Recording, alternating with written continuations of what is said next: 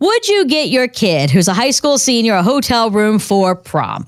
Sarah Pepper Mornings on Hot 96. I know you already think, I know what goes on in hotel rooms. I got a hotel room after prom. I can tell you none of that went on in that hotel room. Not at Sarah Pepper's prom. Not at Sarah Pepper's prom. I just got my braces and headgear off like I was living my best life. Yes. But none of that was happening at prom. She got her kid a hotel room after prom because, A, she knew that all the other kids were going to be there. I guess their prom was held at a hotel. Cool. In like the ballroom. Okay. Everybody was going to be hanging out afterwards because I guess they had a secondary ballroom for their after prom.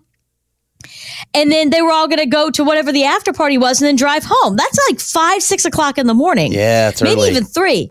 There's a lot of drunk people on the road then. Grown-up drunk people, 20 to 30-year-old drunk people driving the wrong way and hitting people going places that haven't been drinking. She got her kid a hotel room to keep him off the road at that hour. Rather than saying, be home at a certain time.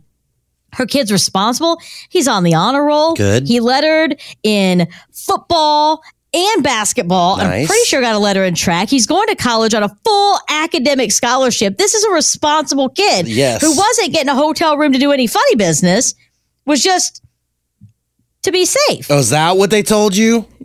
Hey, listen, I lied to my mom about where I was when I did funny business. When she knew where I wasn't up to anything. And she knew exactly where her son was. She knew exactly when he was going to be home. She knew that he was safe. All of those things. I tell you what, when the other moms found out about this, what'd they say? Fire. What'd they say? Everything. All things. She's a terrible parent. What? That she's contributing to what's wrong with society. Oh, God. And I'm like, first off, Brenda, I'm fairly certain your haircut's what's wrong with society. Ooh, but either burn. way, maybe they have a point. I don't know. I think I'm jaded because I thought, what an adult conversation to have with your child. Right. I hope that when Parker's that age, I'm able to have that adult conversation with her rather than her lying to me and telling me about where she is when she's really not there. So it's really divided the moms of these boys because some of the boys' moms thought it was a good idea. They got on board too.